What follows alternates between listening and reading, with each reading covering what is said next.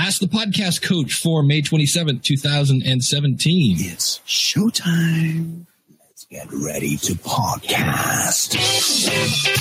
There it is. Oh, now we get to see you dance too. That's fun. Usually it's just me. Hey, it's Saturday morning. It is 10:30 Eastern Standard Time. Welcome to Ask the Podcast Coach, where you get your podcast questions answered live. I am Dave Jackson from the School of Podcasting.com, and joining me I got to figure out how to point, right there is not Jim Cullison. It is the one and only Chris Nesi from House of Ed Tech. Yeah. So how are you, buddy? I am doing well, Dave. It is nice to be here on a Saturday morning. I showered, I shaved. That's the only thing. See, I've not shaved yet, but that's the cool thing. And here's the really good news.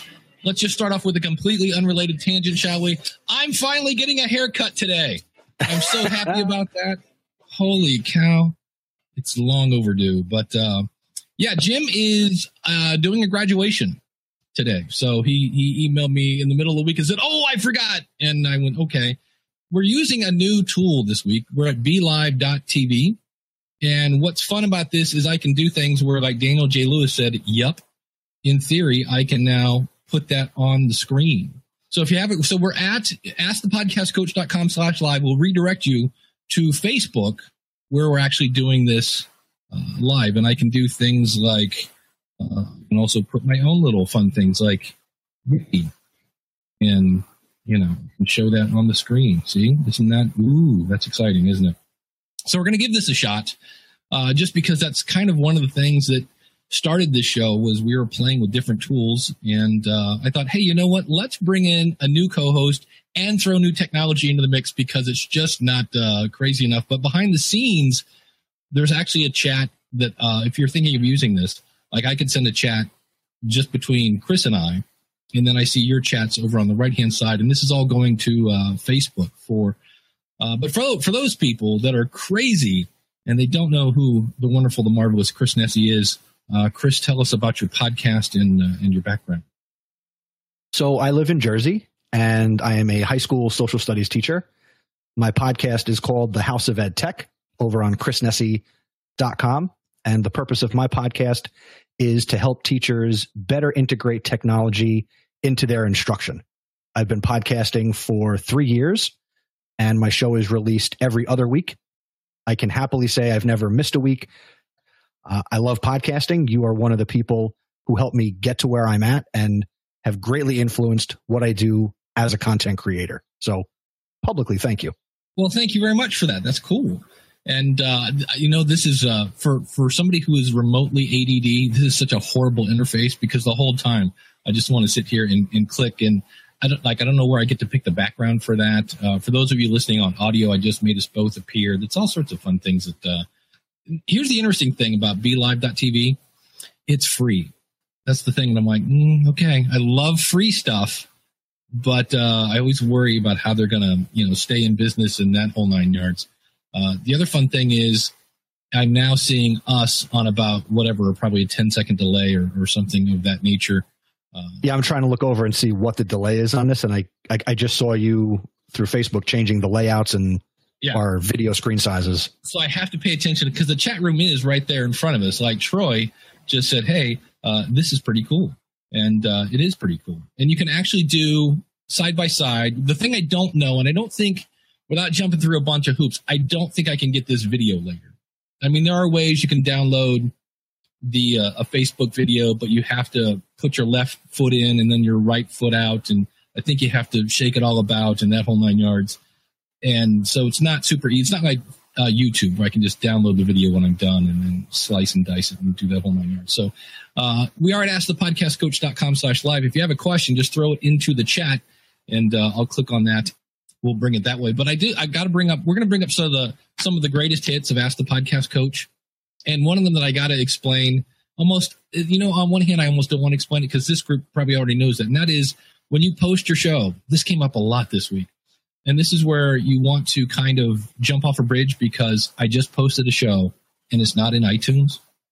And what I always tell people is pretty please, if you can subscribe to your own show when you see it come down on your device, then you know it's working fine. It takes up to 24 hours for your show for your episode to appear in your iTunes listing. And so if it's on your phone, but not in iTunes, it just means iTunes hasn't caught up yet. A lot of people really go through, and again, some of these are like, Ask the Podcast Coach greatest hits. And this one says, I'm gearing up for season 2 of my podcast and have an idea to write in my info for guests. So number one, he's got an info for guests page, which in itself is good because you want to get people set up to kind of know what to expect.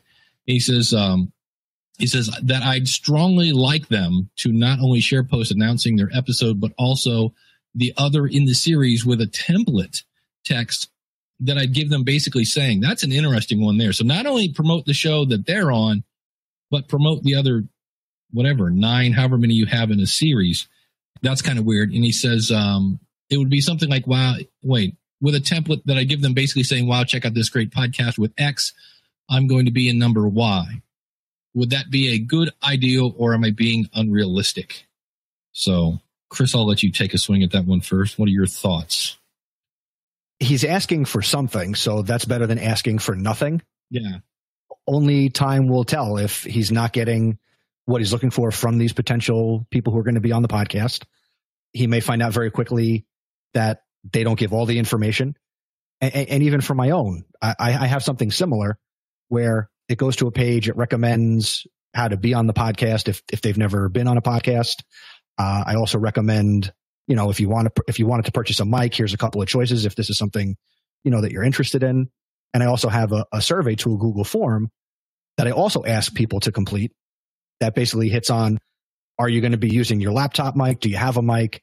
How can I make this valuable for you to be on my podcast? Nice. And I've debated just sending them, you're going to be on my show. Just quick fill out this Google form survey, answer a couple of questions. I don't know if I necessarily need to send them to a page to then hope that they click the link for the survey. And I've had a couple of guests that didn't wind up clicking the survey. And that just took time when we started the interview to just get that information from them, face to face.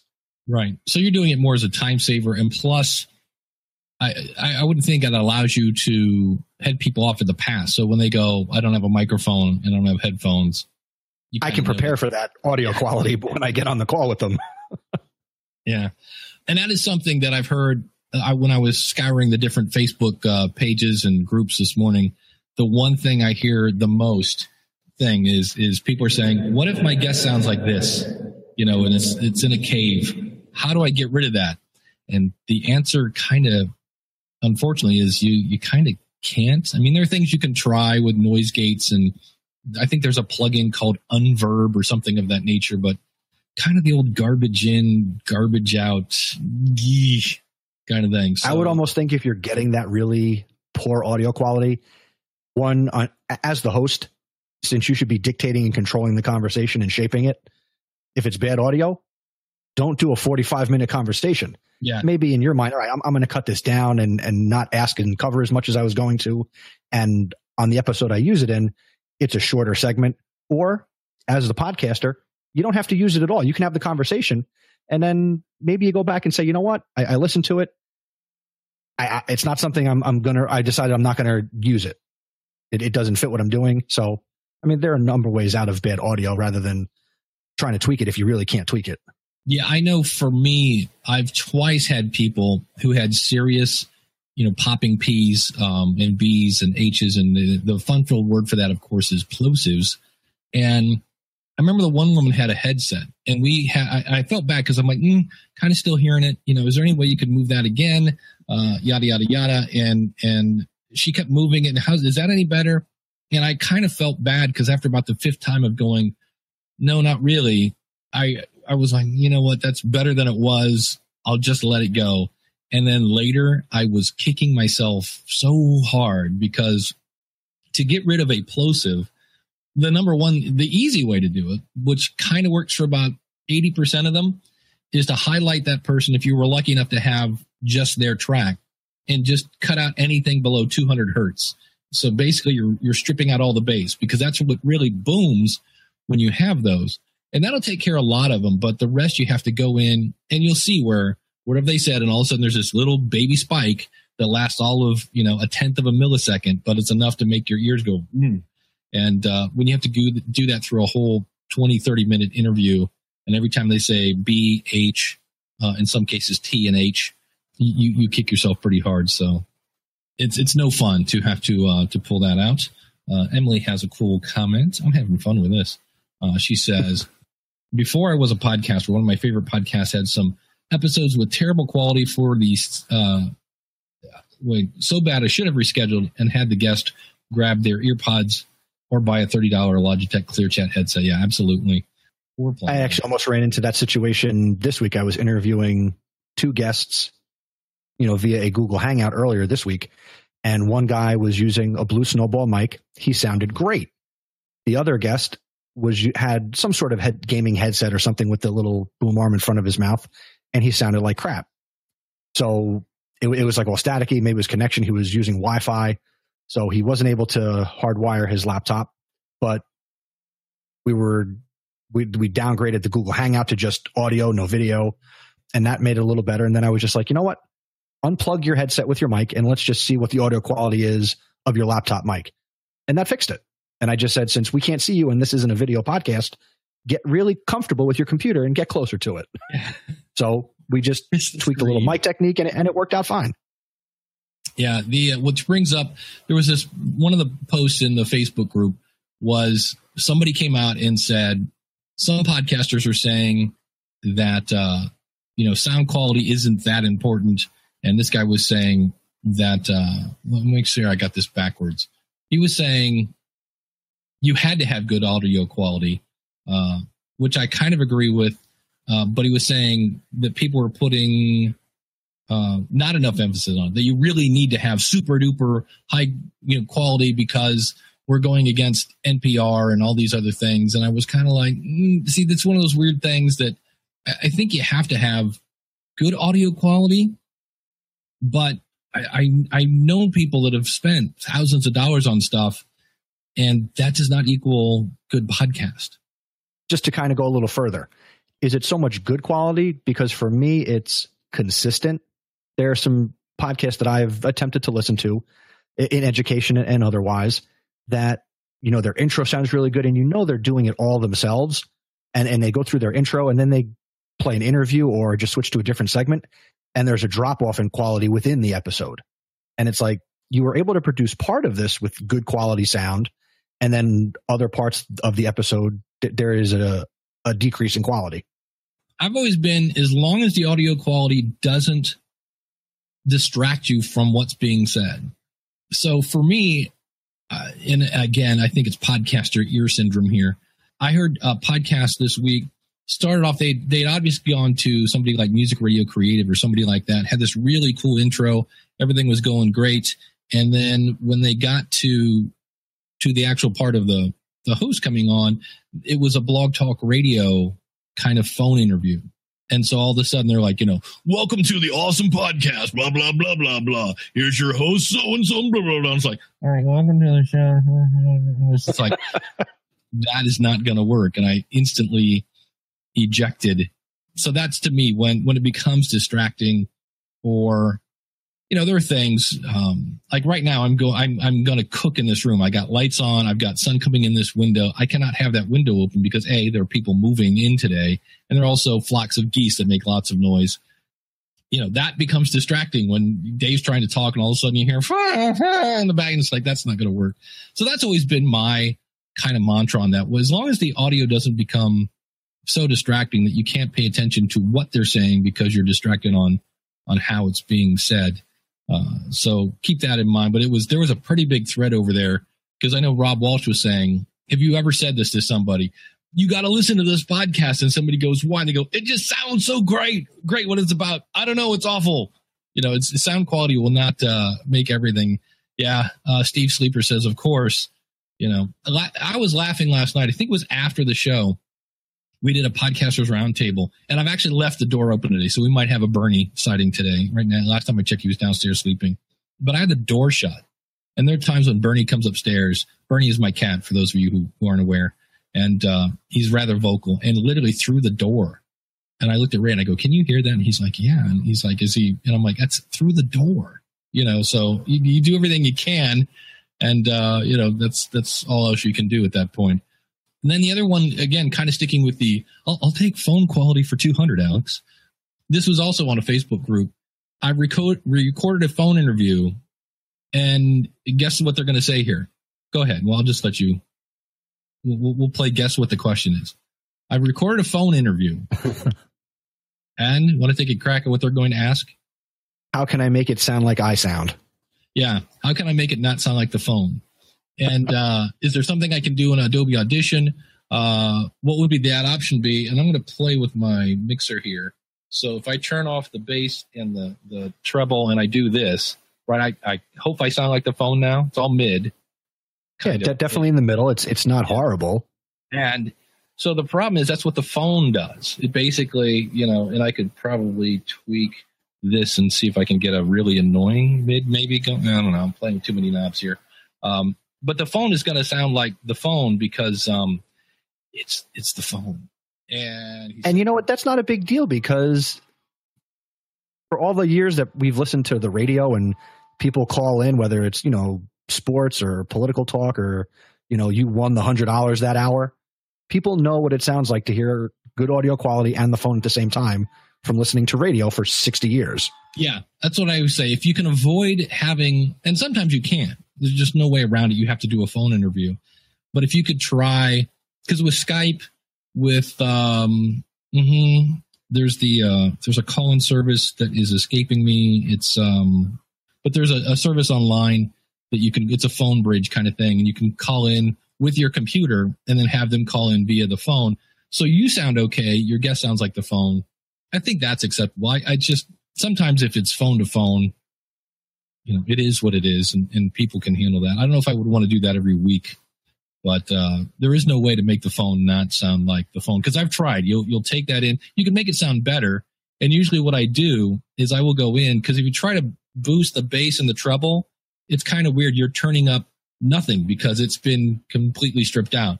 So what you can do is go in and kind of bring down the mids because remember, there's always two things. You could either boost the bass or turn down what it's either turning up what you want or turning down what you don't want. And, go that route. So it will sound better, but in the end, it's still going to sound like the phone. And again, as long as you can get your audio to where it's not too distracting, you should be good to go.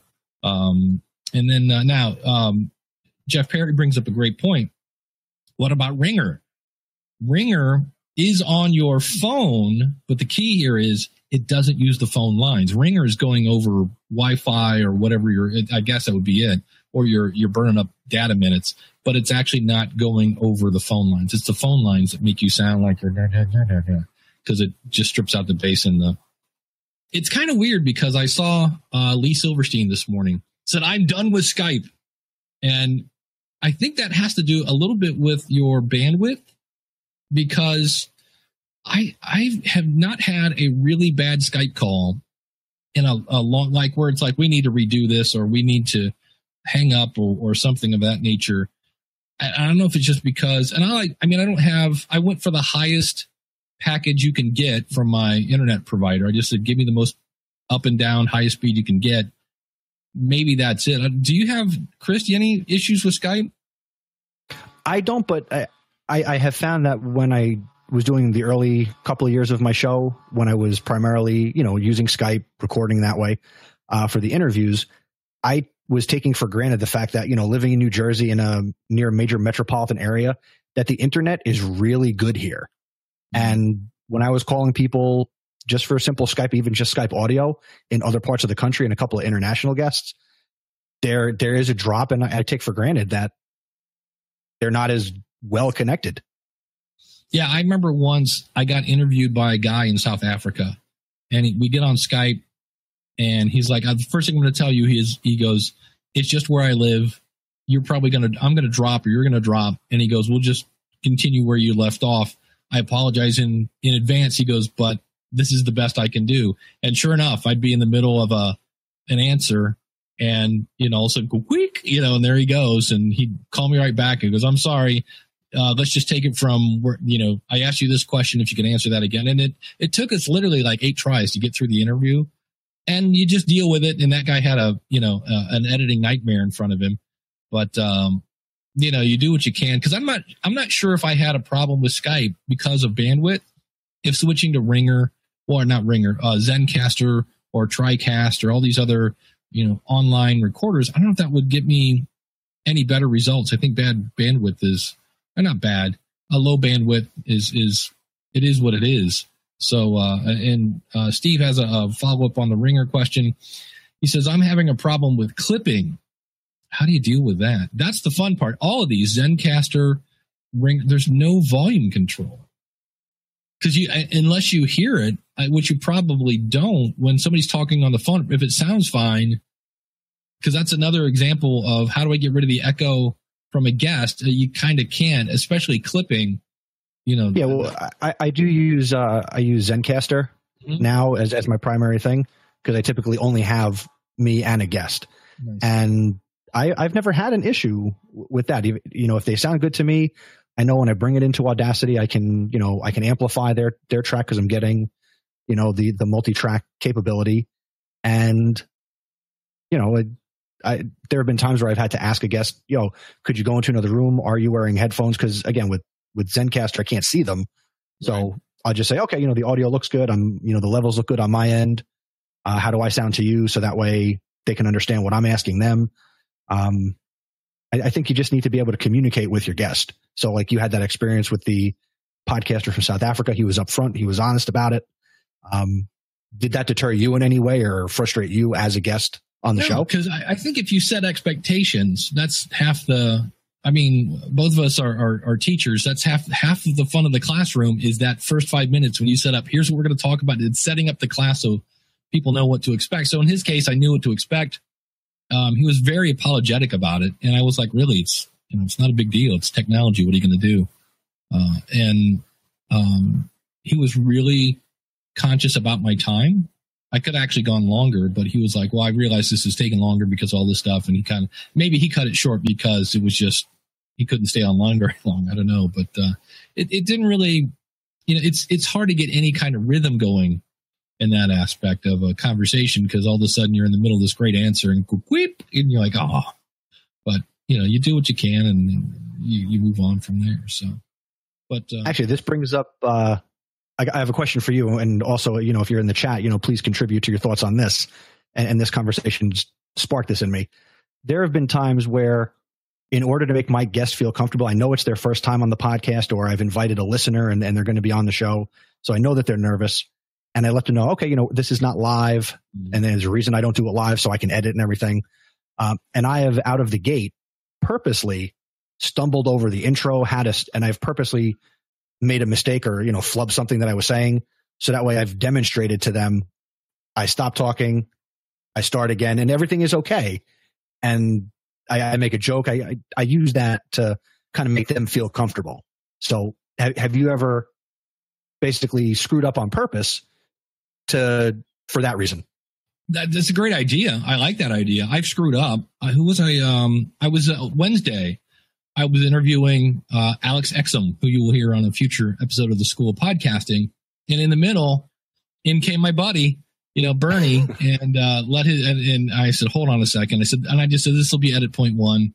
And I picked him up and threw him out of the room and closed the door and went that route. But that's a great point, especially if you have somebody who's never been on a podcast. If you can let them know this is not live, because a lot of them like, oh, I'm going on this radio show. I'm like, well, technically, no. And, I've broken the ice and said, as soon as we connect, I'll say, all right. And now joining us live here on the House of Ed Tech. And they're like, wait, what? Huh? Who? And I'm like, I'm just kidding. Make them wet their pants. Okay. So, but no, it's not a bad idea. I don't know if I would do it on purpose, but, maybe. And Kim just said she doesn't have to do it on purpose. Well, we had another question. This is, I've been uploading my podcast to YouTube. We're going to make this a twin spin. Robert asked, should I put my podcast on YouTube?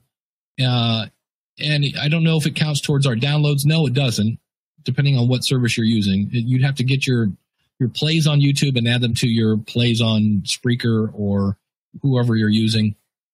And so, because the question was, should I be on YouTube? And my answer is, it's free. And if you can have it automated, why would you not? If you get 10 more listeners over there, 10 more listeners, I'll take it. And it didn't cost me anything. It didn't cost me any time.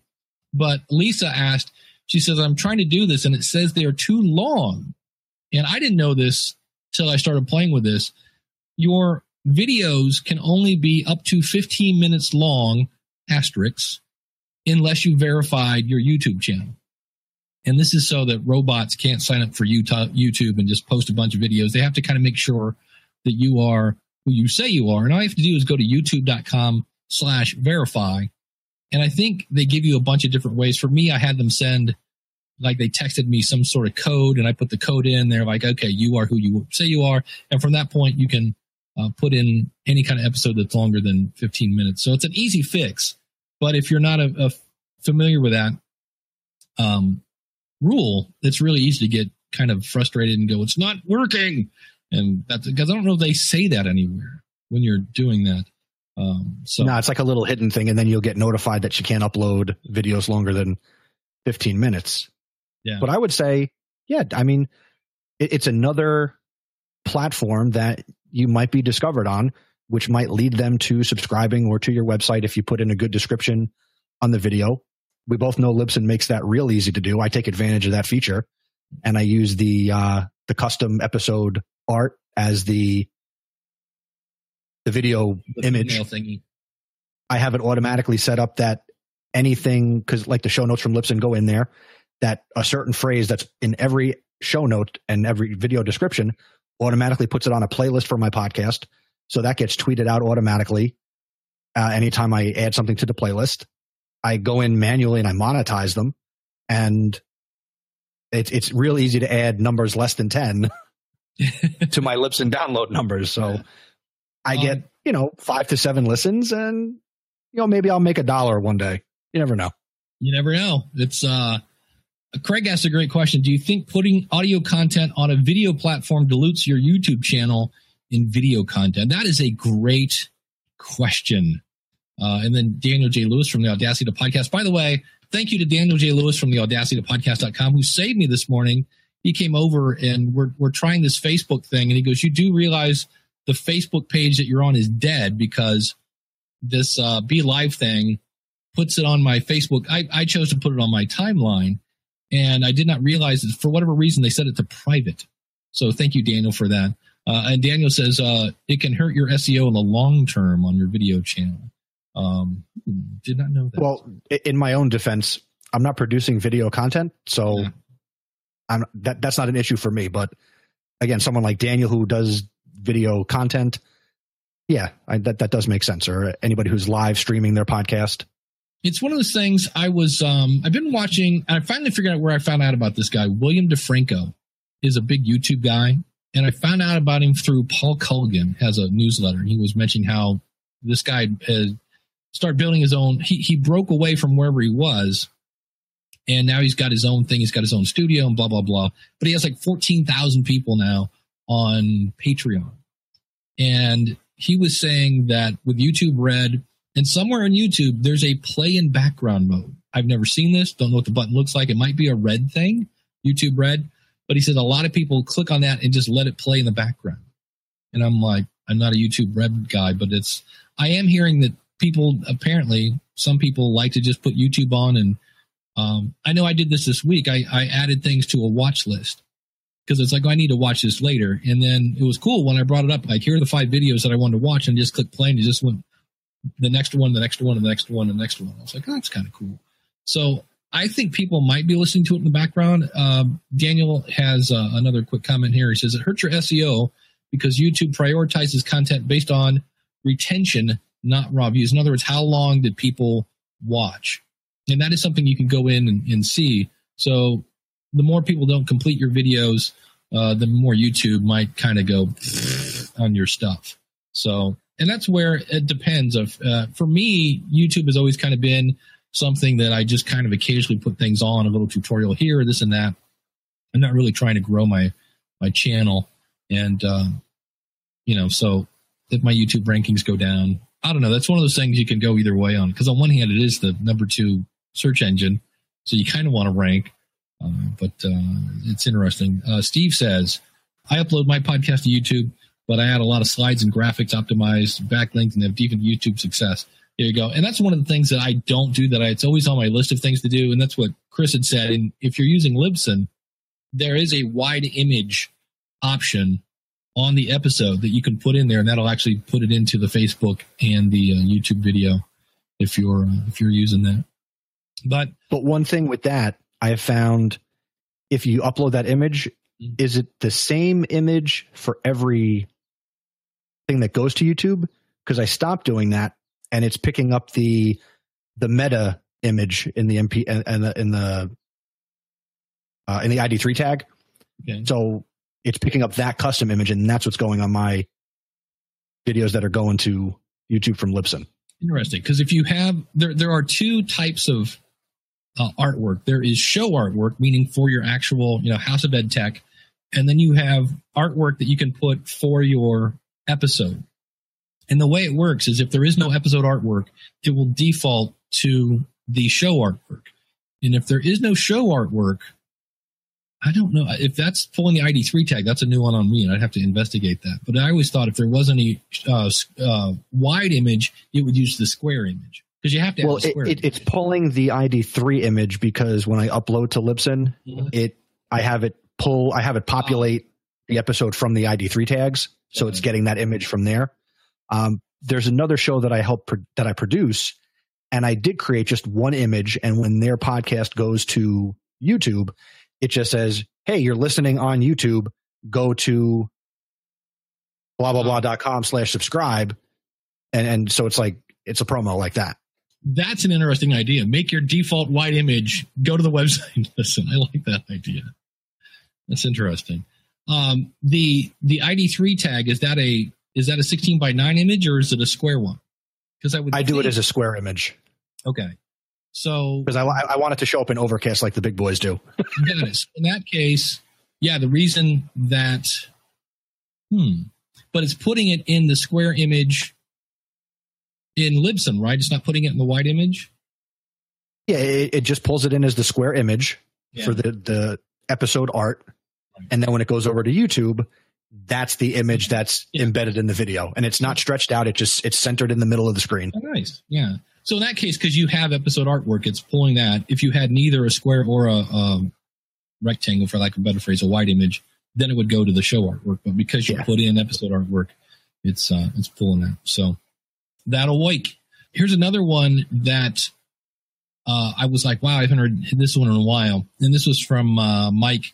He says, hey, all, quick question. I use GarageBand 6, which is totally back in the day, to edit my podcast for years, but my computer hard drive finally crashed and I lost everything, which is why you should have a backup. He didn't mention that, but I'm hoping he did. Does anyone know how to get a free copy of GarageBand 6 since version 10 doesn't support podcasts? And I have Adobe Audition, but don't have time right now to learn. And this is something that I understand it's easy to get this kind of thought. Is in GarageBand 6, there actually was a thing that said podcasts. The problem is they later got rid of that. And people think, oh, I can't do a podcast now in GarageBand because I lost the podcast option. And really all GarageBand is, it's the same thing as Audition or Audacity or it's a multi-track recorder. And all the podcast did, I think, was it had one labeled microphone and one labeled music. And the microphone might have had an EQ set that was a little more set for a voice, but you can definitely still make a podcast in GarageBand. Because I've always said you could name a track, Banana, and still record on it. That was just, I think, a label for it. So if for some reason you're in that boat and thinking that, oh, I can't do that because it doesn't say podcast, you can still absolutely make a podcast in GarageBand 10. The only thing I hate, and this is on my list of things to figure out exactly the easiest way to do this. And if somebody knows in the chat room, feel free to do this. If you're in GarageBand, I think if you share it as a CD, it's share as something, because what happens is GarageBand by default makes an M4A It's something, yeah. It's something with the 4. It's that 4 format. And for the most part, it usually creates a file format that's a little over the top in terms of quality that you don't need to. Because what happens a lot, I get this at Libsyn, somebody will sign it up. And they're like, look, I just did 2 episodes and I'm out of space. And you go in and they've got this, they're ripping things at 320 kilobits per second. And you're like, well, your file size is about 3 times too big. I need to know how to tell them, here's how you can export in GarageBand, directly to an MP3 file. Because some people, like, they go export to iTunes and then it's another step. I think there's a way, like share as file or export to CD. I forget what the option is on a Mac. But there's got to be an easy way to export out of GarageBand to an MP3 file without having to. I got to say, with people having that kind of issue, and this might be blasphemous, I am not a fan of creating podcasts in GarageBand. I consider myself to be tech savvy, but I've tried to record audio. I just do not find it easy to use.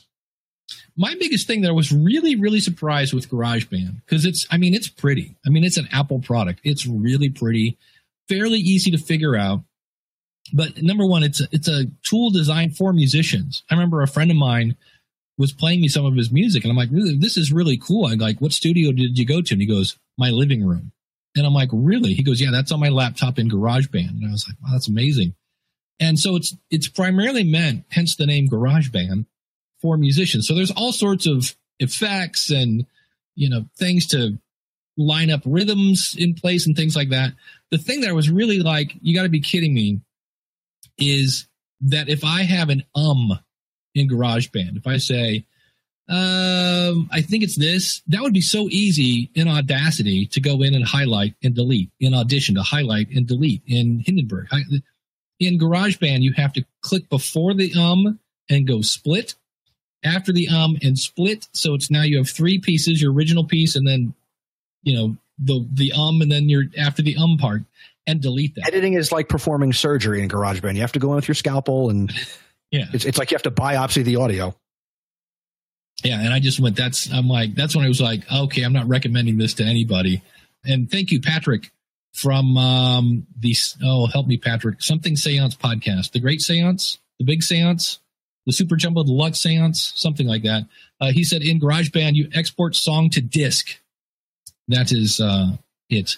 So if you're in GarageBand and apparently you never say the word and you decide to do it. And it's one of those things too, I think, for me, for the longest time, what do you primarily use, Chris, to edit your show? I am an Audacity man. See, and was that the first one you used? I dabbled between Audacity and Adobe Sound Booth. Ah, yes. I think that's the one, but thank you, Daniel. I'm Audacity all the way. Yeah. So, and Patrick's show is the Big Seance. So yeah, and I have found usually people stick with what they picked up first, because you've gone through the learning curve of figuring out that to split a track is under edit, blah, blah, blah, blah, blah. And so for the longest time, I used a thing called Mixcraft. And it was all, I told them, because they kept adding more features, because here's another tool that was designed for musicians. And when I first got it, it was kind of a little bit like Hindenburg is now. They had a few effects, but not a ton. And then they kept adding more and more because they wanted to compete with Pro Tools. And I told them when they came out with this whole new version, and I was like, oh, now you made it all confusing. And I told them, I said, you should take like version 2 and put this out as a podcast product. And they were like, well, if you buy 1,000 of them, we'll license it to you and you can sell it. And I was like, I'm not buying 1,000 of anything. Thanks, but no thanks. But so I used Mixcraft for a long time. From there, I went to Sony Acid something, Sony Music Studio, Sony Acid. Because I remember thinking, who would name their product Acid? For number one, acid burns. It's usually not something people think of. Then you have the whole 60s acid. And I was like, why would you associate the word acid with your product? And that's another one that's geared towards musicians. So I always want something that's kind of flexible, give me some power, but I don't need it to quantize to the 30-second beat kind of thing that's strictly music. And to be fair, I mean, because I do like to promote podcast creation in education, whether it's get your students creating or talking to teachers and, why your school needs a podcast. I do recommend, like I'll say, if you like GarageBand, go check it out. But there are a number of other tools that I recommend that I like you, I like to experiment with a lot of the tools that are out there. So that way, when people say, oh, how easy is this to use? I could say, well, whether you have Mac or Windows or you have a Google Chromebook, here are your options. So I do need to be well versed. Yeah, that's me. I like to play with it. Hence why we're using Be Live TV today. Grant has a quick question. He says, I will try again. So that's a problem. If we get a really active chat room, questions go way too soon. He says, how do you feel about interview guests who want to vet screen the questions in advance? What I would do, unless they really want the question, because I've had this happen once. I had somebody said, I need the questions up front. And so it was kind of like, so tell me what your favorite microphone is, said guest. And he was like, thanks, Dave. That's a great question. My favorite microphone. And you could just tell he had practiced this and I was like, wow, this is not, I've had other people. What I try to do is I go, here's the topics we're going to talk about. So we might talk about, this, we might talk about that. We might talk about this and how it relates to such and such, but not the exact question. That's usually what I try to do. Chris, have you ever had anybody throw that curveball at you? I have. And that's a great statement. No.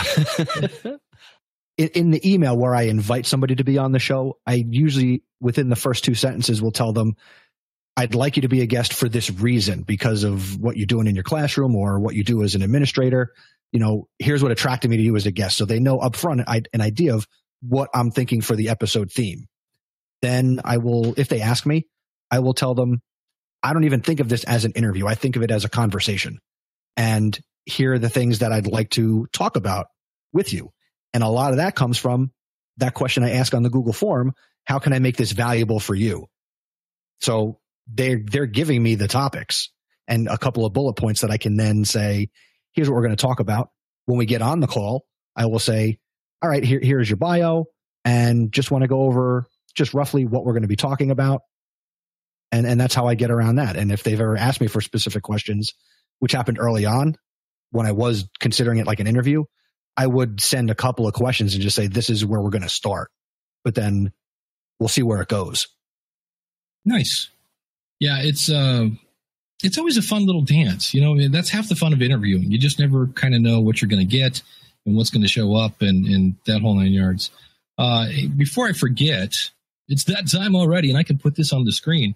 I want to thank my awesome supporters. You go over to askthepodcastcoach.com/awesome, especially Josh Liston from the Podcaster Survival Guide, Josh Rivers from Creative. It's apparently, if you're named Josh, you are just forced to become a patron. Josh Rivers from Creative Studio.Academy and Glenn the Geek from Horse Radio Network. And to see the rest of everybody, go over to askthepodcastcoach.com/awesome.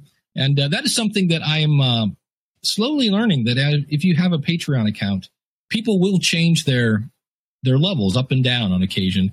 And I just realized I need to put Josh on a different page now because he upped his support. So thank you, Josh, from the Podcaster Survival Guide.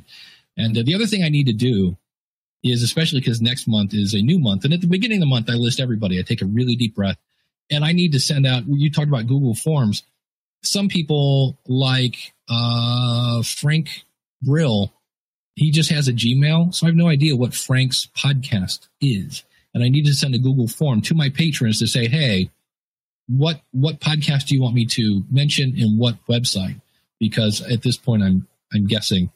And I'm trying a new strategy with Patreon. I do my Logical Weight Loss podcast, and it's one of those shows that I'm kind of running a little low on ideas. It's just kind of like, it's getting a little harder and harder. I've been doing it for probably 3 or 4 years. And I thought, you know what? I'm going to create a Facebook group. But you know me, I like to play. And I was really worried with that one, especially about, Steve, the coach, coming in and saying, buy my stuff, because he has a bunch of people in there trying to lose weight. So I'm putting up a cover charge. And that is, you have to support me on Patreon for like $1 or $5 or $10 or whatever to be in the Facebook group, which is kind of weird. It's the direct opposite, because usually if you're trying to get a Facebook group to get content, I should make that public and free and everybody can join. But I'm going to try this first. It's kind of weird because it's hard to go backwards on this one. I could see starting it free, having a lot of people in there, and then going, wow, this has value. Let's charge for it. I'm right on and to me, it's $1. It's $1 a month. And I'm like, So from a technical aspect, that would entail, so say I donate my $1 for whatever whether it's per episode or per month, and then I'd get an email from you with the link to this Facebook group that I could then have access to. Yeah. That's the bad news. How much work is that on your end to set that? Have you been able to automate that, or you got to go one at a time? I'm looking into if this, then that, because I don't think Patreon is set up. I don't know if there's an API in the background that I can say if somebody signs up for this, that'd be great. If you could automate it, automatically add them to this Facebook group. I'll probably have it set up if there is such a thing. I know in Patreon you can have it email you. I know I get emailed when people sign up. So that'll be my thing. And I'll probably just take that email, and I use a product called Todoist, and I can take an email and make it a task list and just put that there to add this person to the Facebook group. So, and we could tickle Daniel's bones. I don't even know if that makes sense. You could automate that, use some sort of text expander, and have this really well-crafted welcome to the Facebook group. Here's the link, and use some sort of short code. Yeah, I use that real pretty. I use a key because I'm on a PC. I use a thing called Short Keys, and it's really pretty cool.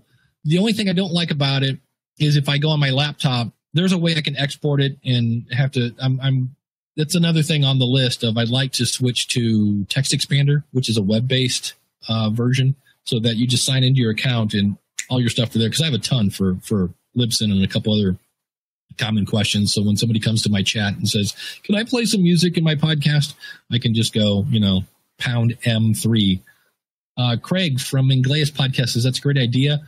Membership sites have private Facebook groups, so why not Patreon? Yeah. So I'm like, it's and the other thing I did it to be fully honest, I've been talking a lot about Facebook groups, and it's not something I did on purpose. It just so happened that the last few people I've interviewed, they get a lot of great content ideas from the Facebook group.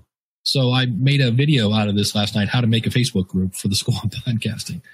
And then I made another one on how to setting up a Patreon account is not hard, but there's about 7 or 8 steps. And plus, if you kind of need to figure out what you're doing in terms of rewards, if you're going to have any kind of rewards. Like I made one and I thought, you know what, let's set the bar way high. I said, if I make $500 a month, that'd be awesome. I said, I will give away once a quarter. And I stole this from Jonathan Oakes from Trivial Warfare. So all great ideas are borrowed.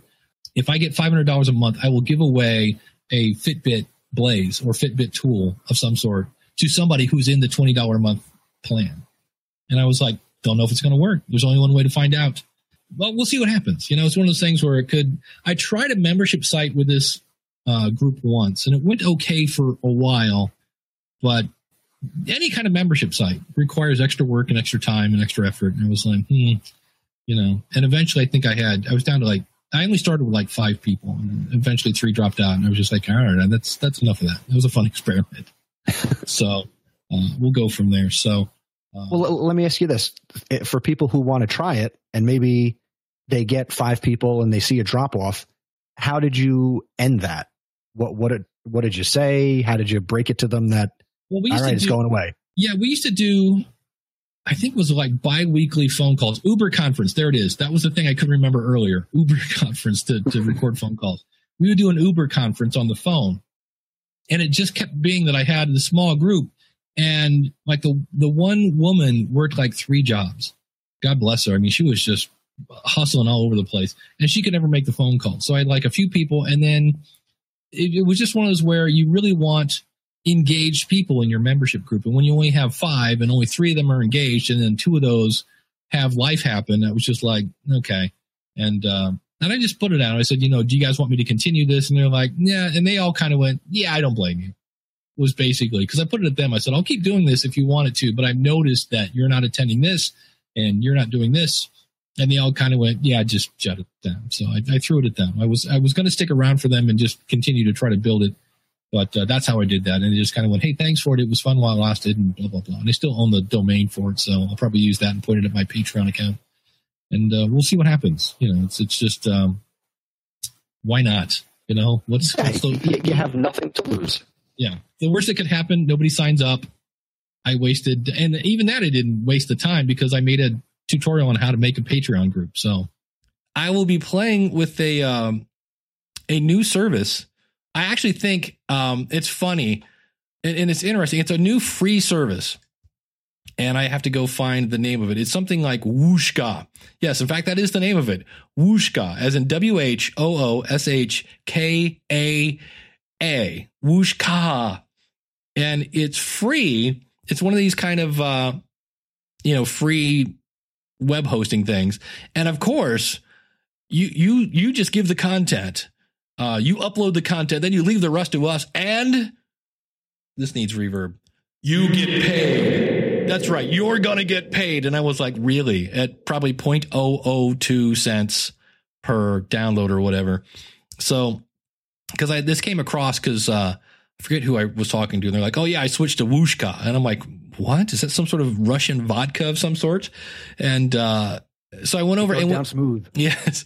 And what was interesting is when you sign up, you are more or less applying. And I went, now this is an interesting twist on a free service, because a lot of times it's just everybody come on in, and this was like, if you're free, blah blah blah, and you apply and then they approve you, which was hilarious because I actually said, what's the name of your show? And I put Bernie the Cat, and they're like, tell us about that. I'm like, Bernie has a huge following on social media. It's time this cat had his own podcast. And I was really waiting for them to go, just that's not, that is not going to work. And sure enough, now what was interesting is first, the owner of Whooshka, whatever is now my friend. What do you call it on LinkedIn? He's now a contact. So he contacted connection. Yeah, he is now a connection on LinkedIn. And shortly thereafter, he approved, or somebody approved, my Bernie the Cat show. So that'll be, I don't know if it'll be a long going show, but I got to stop you for a second. Okay. I just pulled up, there's another site that I use for 2 other podcasts that I'm not ready to invest money in. Yes. But I use a website called pippa.io to host them both. Okay. And I just brought up the page because I wanted to mention it. And they have a picture of what looks like a MacBook with an icon of a cat with a microphone that says, it's time to set up your new show. Nice. Excellent. Yeah, I actually, Bernie was being Bernie last night. So I just put, when I record Bernie, I just hit record on this and then put the phone down by him and just do one of these. It's not like he's sitting in front of a, here, Bernie, sit here and be a cat in front of the, the ATR 2100. That usually doesn't work because, well, he's a cat.